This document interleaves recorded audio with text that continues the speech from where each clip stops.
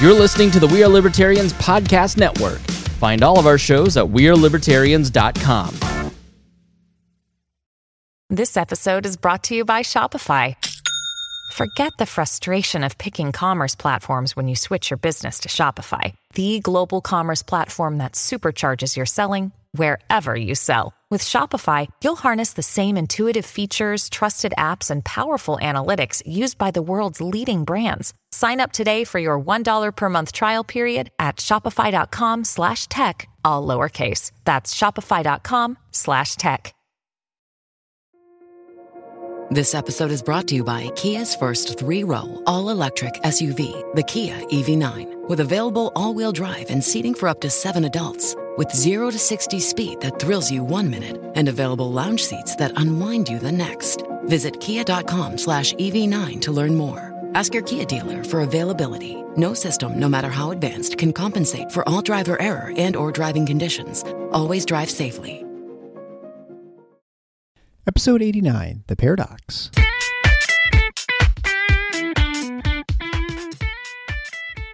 Welcome to The Paradox with your attending, Dr. Eric Larson. He is a practicing anesthesiologist and clinical assistant professor at Michigan State University College of Human Medicine. Listen in as he takes you behind the scenes of what practicing medicine in today's ever-changing world is like with another doctor.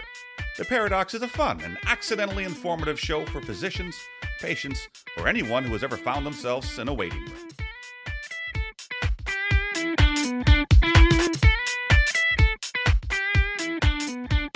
Welcome to The Paradox. I'm your host, Dr. Eric Larson. Thank you for joining me as we explore the U.S. medical system in a fun and informative format through expert analysis. Today's expert is Dr. Brad Younggren. Dr. Younggren is the Chief Medical Officer of 98.6, which is a virtual, text-based primary care service that is now available in all 50 states. It's yet another example of innovative ways people are delivering care within the framework of our relatively confusing healthcare system. It's a great discussion. I think you'll find it really interesting, as I did, especially in relation to what's going on now with COVID and how telehealth is taking a much more prominent role in healthcare, both in regular practices and ones that obviously have been introducing this for a lot longer, such as 98.6. This is a model that you can see primary care docs find interesting, but also one thing we'll discuss in the show is really the enthusiasm that he's had with physicians coming over to his process and not really wanting to go back to a brick and mortar practice, partly because of flexibility, but also the way their technology interacts with patients and is actually used in a useful manner, as opposed to most EMRs, which are frustrating and not very user-friendly for either the physician or the patient, of course. In other news, you can find me at the Top 20 Physicians Podcast site at blog.feedspot.com/physicianspodcast. And lucky for you, that link will be included at the show notes page at theparadox.com/089. That's PARADOCS. There you can find not only links to that Top Physicians Podcast links, but also links for things we talk about in the show, previous episodes. And if you go to the blog, you can get access to all the episodes for The Paradox. And I would suggest you search the titles, find some you enjoy, take a listen to them, and if you like them, share them with your friends and family, and continue spreading the word about the show.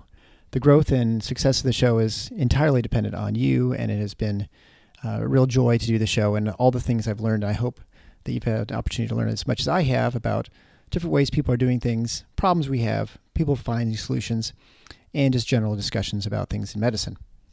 I would also encourage you, if you have any questions, show ideas, to contact me at theparadoxshow@protonmail.com. You can also find a link for that on, of course, the website at theparadox.com. I appreciate all those ideas. Those are where I get a lot of ideas for the show and really add to the rich diversity of show topics we have for The Paradox. But without further ado, I'd like to introduce Dr. Brad Younggren, an emergency medicine physician in Seattle, Washington, who's also the Chief Medical Officer at 98.6, a text-based virtual primary care service. Enjoy. So hey everybody, I'm here with Dr. Brad Younggren. He's the Chief Medical Officer of 98.6, and he's working in telehealth. And so I wanted to bring him on because we focus a lot of times in this show on various ways of delivering medical care and things that are going on in the medical system. And this is certainly, especially with COVID going on, this is definitely a time to start talking about something like this. So, Dr. Younggren, thank you so much for joining the show. Thanks for having me. Appreciate it. Can you tell me a little bit about what 98.6 is? I mean, outside of being a normal temperature? Yeah, so 98.6 is a virtual primary care company. Our general sort of North Star is that we believe that no one in the world should have to make a financial trade-off to receive primary care medicine. And we deliver a text-based app experience. We do have video and phone capabilities built into the software, but it's text forward. And then patients basically have an opportunity to interact through our AI neural network platform. So they come into the clinic, they first interact with our automated assistant who starts gathering findings, and then the physician comes in and finishes the visit. We're operating in all 50 states plus Washington, D.C. We're 24/7 service. We're essentially on-demand primary care. Literally within seconds, typically you'll be talking to a physician. We use our own board-certified physicians, and we deliver care to adults, and then certain populations, like with our employer market, where we can verify age, we deliver pediatric care ages 1 and up as well. Okay. And so, obviously this is a thing that you couldn't have done, 15, 20 years ago with the new capabilities that everyone has, smartphones and text capabilities. So it's a different way of delivering care, obviously. Are your contracts primarily with individuals? Do you find, or is this something that employers sign up for their, employees? How exactly do you sort of deliver the care and sort of structure your service? Yeah, in the early days, we actually started with just a direct consumer offering to understand how the product was working and how people felt about it. We then really launched into the employer market, thinking we'd spend a few years there focused on the employers, but we rapidly moved into health plans. Our pillars are really around cost, quality, access, and system integration, and that resonates really well with the health plans. So we've been working in a variety of capacity with health plans to deliver virtual primary care. We also work with Sam's Club on a subscription buy-up program through Sam's Club. Okay. We have a vertical where we actually work with universities to provide the service to university students, and then we also have been working with health systems most recently to sort of really displace traditional analog telemedicine options, which have had mixed success in terms of patient satisfaction, and replace it with virtual primary care. Yeah, I mean, I found it very interesting. Whenever I see AI, I never really know what that means because it can mean all sorts of different things, right? When you add artificial intelligence, and it sounds like at least your service, you have a lot of that initial sort of gathering information from patients. And this is one where actually the physician sees, because I feel like a lot of times when I go in an AI system and say, I call the cable company, I end up giving the exact same information again to the person when I talk to them live. And so I've actually gained nothing by giving my account number and all those sorts of things. It feels like you're doing things twice. How do you set this system up so it actually is, I guess, more helpful and efficient for both the patient and the physician? Yeah, I think, we're a virtual primary care company. We deliver care. We're a technology company at our core, right? We have a very large team of data scientists on hand. Rob Sweetser is our chief product officer. He spent many years running Amazon Prime. So he comes with lots of understanding of consumer subscription behavior, especially on mobile. And so we can really marry those experiences and expertise to deliver kind of what you said, which is it's about the delivery of care, but it's also about the patient experience through that delivery. One of the things that is really unique about 90.6 is our entire platform is homegrown. From the beginning, we made the investment in building an AI platform that not only interacts with patients, but interacts with physicians. It's not a symptom checker that essentially delivers a list of possible diagnoses. There are certainly those in the market, but we're actually interested in building a technology platform that assists in the practice of medicine. And so from the beginning, our perspective and approach has been fundamentally different than most others. There's obviously a longer road with that, a deeper investment that has to come from the perspective of understanding physician decision-making or whatever sort of area of AI you would want to talk about. It's really not just about the patient experience as it relates to AI. It's also about the physician experience. And we honestly weigh those equally. Yeah, I mean, that's One of the things we talk about on the show is the frustration physicians have, especially interacting with technology, when it comes to either in the office or in the hospital, the computer aspect of things oftentimes gets in the way of the care of the patient. You're staring at a screen. You're not really, providing or getting that sort of interaction and that rapport and that relationship with a patient that you normally would, in a normal office setting with a piece of paper. And that's always, and that you find you're spending a lot of time in technology that is not helpful, and you're just, filling boxes and things like that. Sorry, no, I was just going to say, as an emergency physician by background, I remember when an article came out a couple of years ago that described, if you text the labs to the emergency physician, it changes their workflow in the ER. And it's like, well, of course it does. Like physicians welcome technology that's actually built to make their lives easier. And that's kind of what I was alluding to, which is, we look at, just like we would look at a net promoter score or tools that we evaluate the patient experience, we have our own physician experience metrics that we look at. And we care deeply about those because we want the physicians to feel like they can be heard. And it gets into where I think you were going, which is the physicians, by being members of 98.6, fully employed members of 98, we give them all of time to activities, all of them. And because we want them doing a large volume of peer-to-peer chart review, because we're pushing the margins of what virtual care is. And we also want them to participate in building the AI, recruiting, whatever other aspects. And they love that. So they're not a locum tenens physician working for 10 companies. They're 98.6 and 90.6 employees with benefits, equity in the company, and most importantly, a say in what we're building. Yeah, I think that's the problem, right? Is you have to try and get technology that actually is helpful. The reason people text is not because people say we need to text. It's because it's helpful. It's easy to send information without getting on the phone and getting somebody to answer the phone and things like that. I remember when I first thought of texting with my wife, I thought, what's the point? Why would I want to text it? It doesn't make any sense until you're out and you realize I just need to ask, do I need to get eggs when I'm at the store or something like that, where you don't actually need to have a whole long phone conversation, and suddenly texting becomes very, helpful. With your employees, they're all physicians, it looks like, and you've got a fairly large crew. You mentioned before we came on that you actually you actually do shifts with real people. I shouldn't say that. That's the wrong way to put it. But with people who are physically in front of you as opposed to virtually. Do most of your physicians, do they work both through 98.6 and then also in a sort of physical presence as well? No, the vast majority of them actually just work full-time for us, have left brick and mortar practice. What's interesting about it, and we've been seeing patients since 2017 actively in our clinic, is obviously we were curious and look closely at what's the physician satisfaction around the care delivery mechanism. And generally speaking, they're getting time to actually connect with patients, and they're not worrying as much about documentation or gathering findings because the AI and the technology is assisting them in it. So they're actually connecting and doing what they love, which is diagnosing and treating.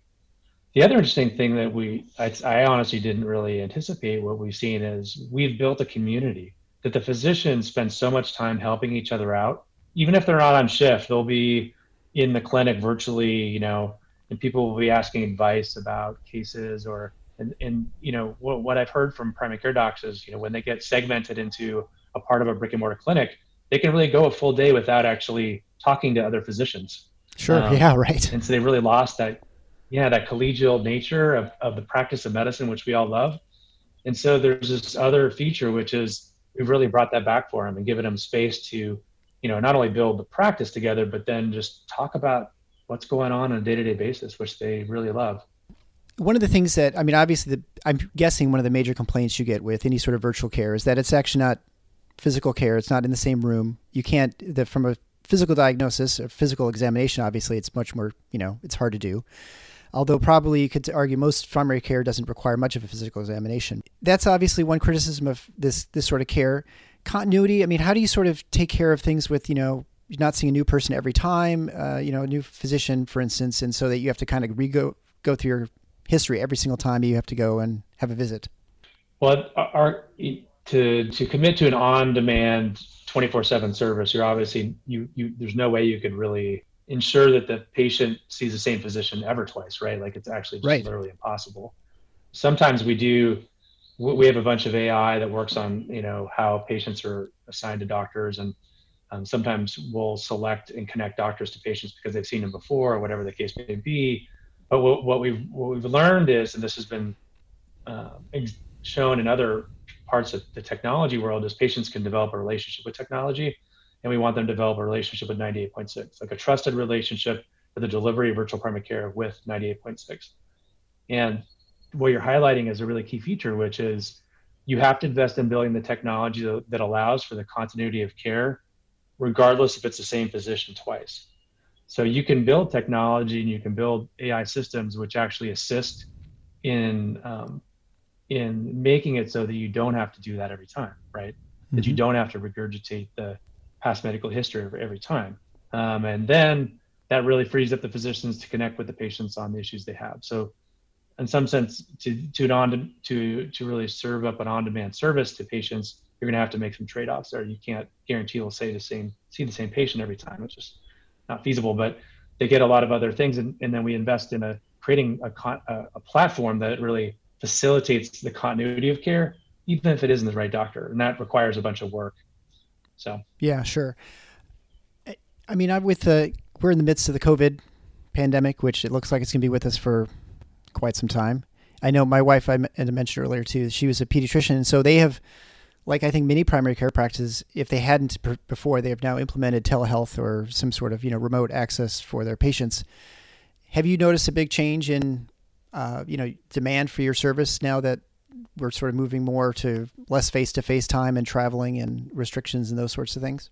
Yeah. And we certainly have seen when COVID hit, we saw, a month on month, at least 200 to 300% increase in volume. And we certainly had a lot of new employers come on who really wanted to have a virtual care service on their, for their employees. Mm-hmm. And then we had to hire a bunch of doctors to sort of surge for the volume capacity. Again, to really keep the service as an on-demand, we had to hire a bunch of physicians. Turns out a lot of physicians were not working at the time because of their brick and mortar experience. Right, yeah. We've actually been transitioning a number of those physicians to full-time at 98.6 who don't actually want to go back now, based on the experience they've had working with us, which is interesting. So there's this whole surge capacity. My background, as I mentioned to you offline, was around, as an emergency physician involved in pandemic response and global medicine, global healthcare. And so we'd actually build out a surge plan back in December with sort of the what if scenario. What if we have to increase in volume? Yeah. The good news about owning your own having your own physician practice is you understand what their surge capacity is. If you have a bunch of locum tenens physicians who work for 10 telemedicine companies and have a brick and mortar practice, not everyone can count those doctors for surge. Yeah, right.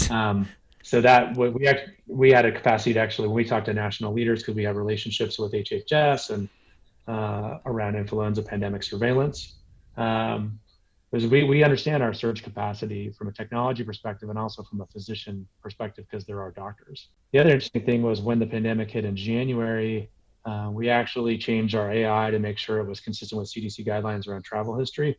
And so we actually had a couple of patients we referred even as early as January from the service to the CDC based on travel criteria, which were the predominant feature back then for US-based patients. And then obviously when COVID-19 was discovered at Evergreen Health in Kirkland, Washington, here in Seattle, everything changed, and we quickly created a COVID assessment tool which could lead to a visit. And that's where we've been focused on that. And, care coordination and lab has been a big focus of ours to deliver lab, both on the PCR side as well as the IgG antibody side to our patients and our employers and our health plans. Is that kind of hard for your company? Because, every state's different and you're dealing with patients, like you said, all over the country. Do you find it complicated to try and figure out what the resources are in one state versus another and getting people to labs effectively because, you're not physically present in those areas? Great question. I mean, we've been ordering labs from the beginning. Back in 2017, we have a really close relationship with Quest Diagnostics. We work with LabCorp and others, but we started ordering labs back then at scale. In other words, our primary care docs were practicing primary care medicine. They felt a chemistry was necessary before starting hypertension medications, they would do it. Mm-hmm. That forced us to build technology that allowed us to order labs at a national scale, to know, what options are available to a patient in cities across the country and build an intelligent network for ordering labs, receiving labs back at 98.6, and then bringing patients back in to discuss those results, essentially virtualizing that entire loop. I would say that there are many kinds of visits I don't believe need a in-person brick and mortar visit. And an example would be, do you really need to go in to talk to a doctor to get your lipid panel drawn if you want to? I think that could be a fully virtualized example. And there are many like that. And so when you have a back end of lab ordering and intelligence around lab ordering, it really helps virtualize care. Sure. And I imagine the same thing goes for medications, right? For writing prescriptions. There are obviously national chains that you can probably get relationships with, like Walgreens or CVS, but is it the same sort of thing for calling prescriptions? And then also, I guess along those lines, is there an issue with calling pain medicines? Because that's always, a sticking point oftentimes with lots of different state laws. Yeah, so one thing we've done is the product, we don't rely on the physicians to remember what state the patient's in necessarily and what the legal and regulatory environment. It's built into the product, which is when we marched out from 1 state to 50, we had to essentially create a product that could respond to the different environments of those states. We don't order scheduled drugs. We've taken different approaches with things like pain, like offering cognitive behavioral therapy options and things of that nature, or in-person referrals when it's necessary, obviously. We'll refer patients in for in-person care when they need an in-person visit. And one of those would be if they really need to get a pain medicine physician or see a brick and mortar subspecialist to get pain medicines ordered, we'll refer them on. Sure. How do you work the referral process? Because, obviously if somebody needs to see an ENT or, a general surgeon or something like that, or a specialist, how do you work the referrals when, you're in Houston, your doc's in Houston and someone's in, say, Portland, Maine? Yeah, it's under the medical team, it's one of the largest growing areas, I'd say, and as far as verticals under me, and to speak for the reasons you would imagine, which is care coordination is a big piece of how primary care interacts with the rest of the ecosystem. The great thing is we can build technology that interfaces with that for downstream referrals, getting patients access to cardiology. We actually started with the most complicated thing, which was when we opened the virtual clinic, we were doing just direct to consumer patients, and many of those patients were coming out of the service and didn't have access to health, an insurance plan. And so back then we were a relatively smaller company in Seattle trying to figure out how to care coordinate a patient in Des Moines or something like that. And so the care coordination team really learned a lot from those early experiences, how we can advocate for patients. We're obviously patients at our center. We advocate for them any way we can, and getting them the referrals they need is part of that advocacy. So when they have access to a health plan, it's obviously easier to plug into that technology and get them the downstream referrals they need. Yeah, and you mentioned earlier that, you have docs who sort of picked up this kind of like because they weren't busy.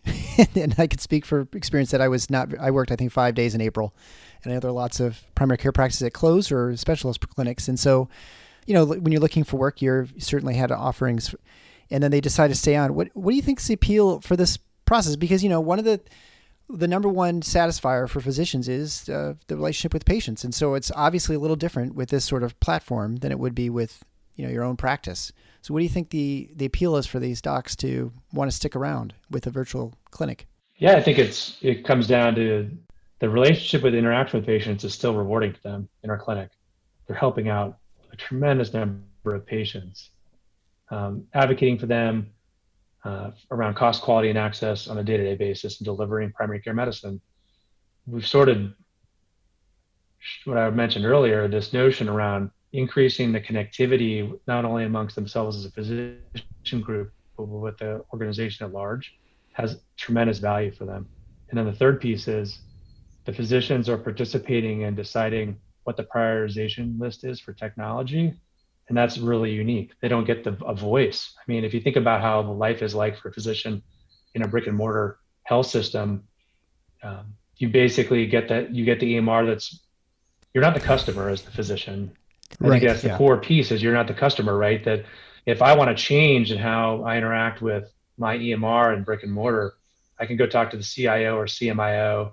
But generally speaking, you don't really have access to impacting change, where like our physicians are feeding daily information back to the product team on features they'd love to see. Hey, in this example, I would have loved to see this different. And so that capacity to participate is is really valuable to them. So I think those three areas we've been able to work on: patient-physician relation, physician-physician relation, physician relation with the company at large, to include product development, our key features of what life is like for a physician at 98.6, which is really interesting. Like we literally usually have 150 plus doctors on the front end of the pipeline, so it's really not been a problem for us finding physicians who are interested in coming on board, which has been, I didn't really know what it would be like from that perspective, but so that just gives me a signal that we're really doing it differently and addressing physicians' need, which is impacting physicians' interest in coming on board. Yeah, I mean, you definitely see that when anyone in the hospital, you're right. The physicians, I don't want to say they're not valued at all within large institutions, but it feels like they're not, at least their input is not really valued, in the sense that there's no, even if it was valued, there's no way to actually change these things because most of these EMR products are so gigantic. We're talking about Epic, which is, I don't know how many billions of dollars it is, but to get actual changes, it's very difficult, to actually get feedback to someone. I looking through and I don't know if those are all your providers and all those physicians who work in your company, but they were majority, almost entirely all women. What do you think the appeal is for women for this sort of practice that you're attracting so many?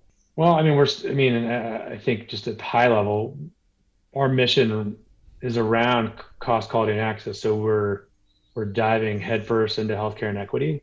Just even that, your question aside, I think just to highlight that, obviously with Black Lives Matter and all that's going on in the United States is certainly front and center. But we have, and to answer your question directly, I think that we offer a practice that allows some flexibility on time.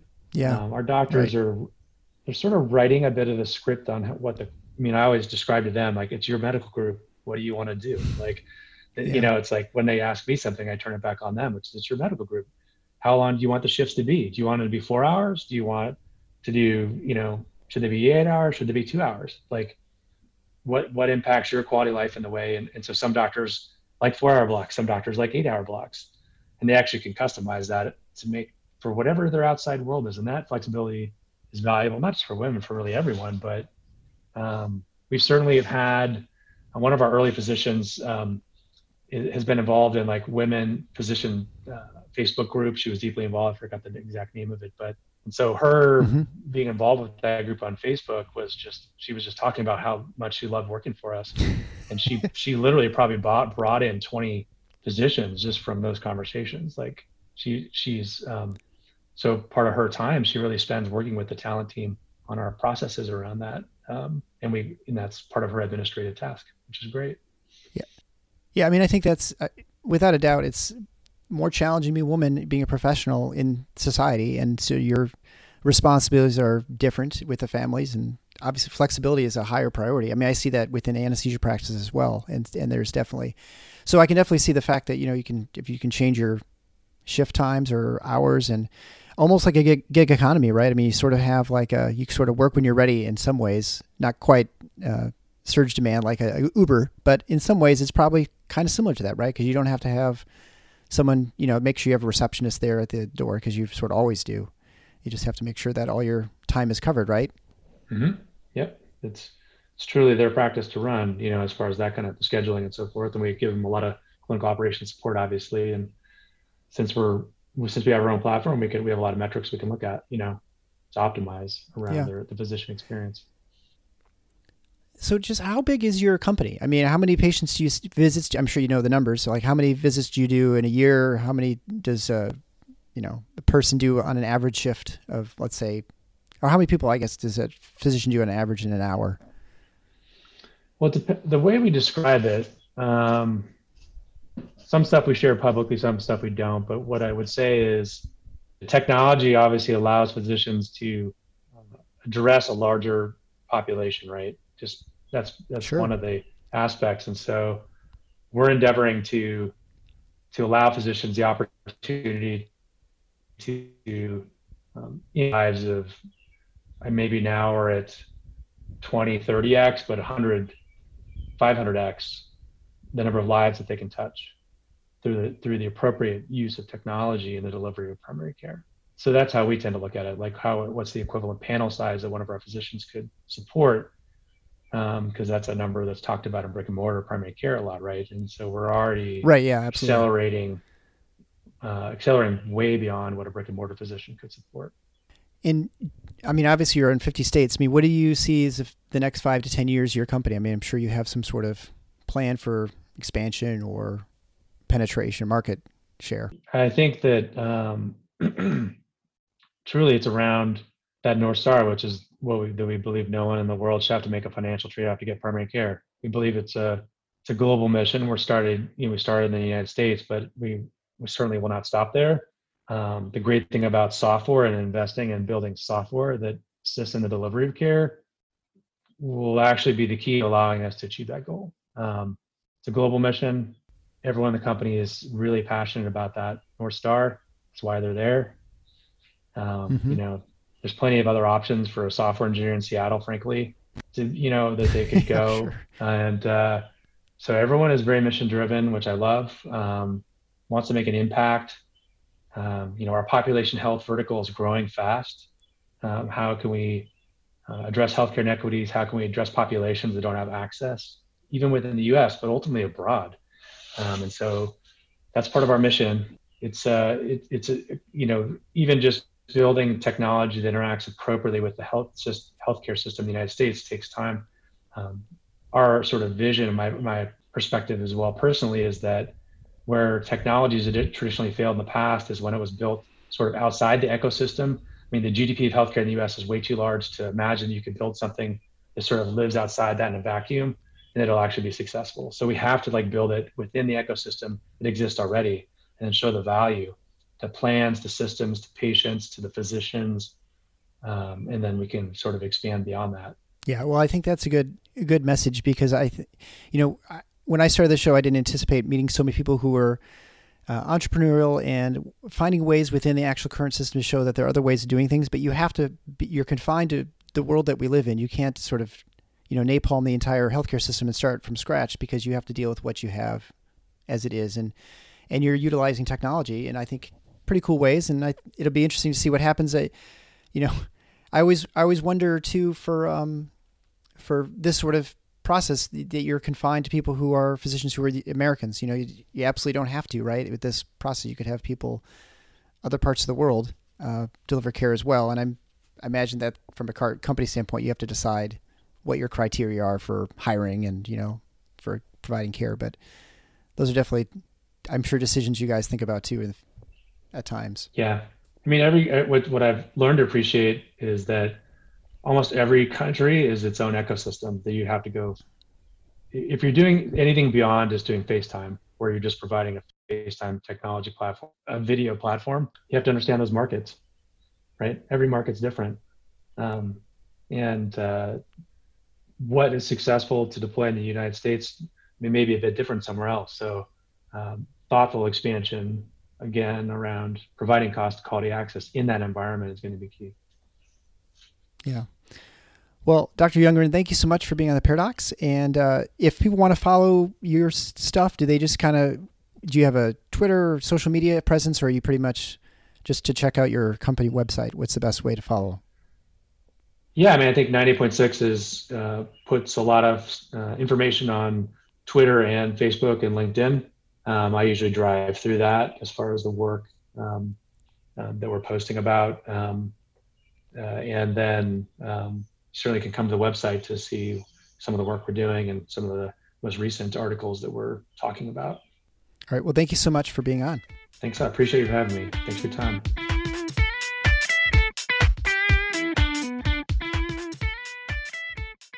Thanks for listening to The Paradox.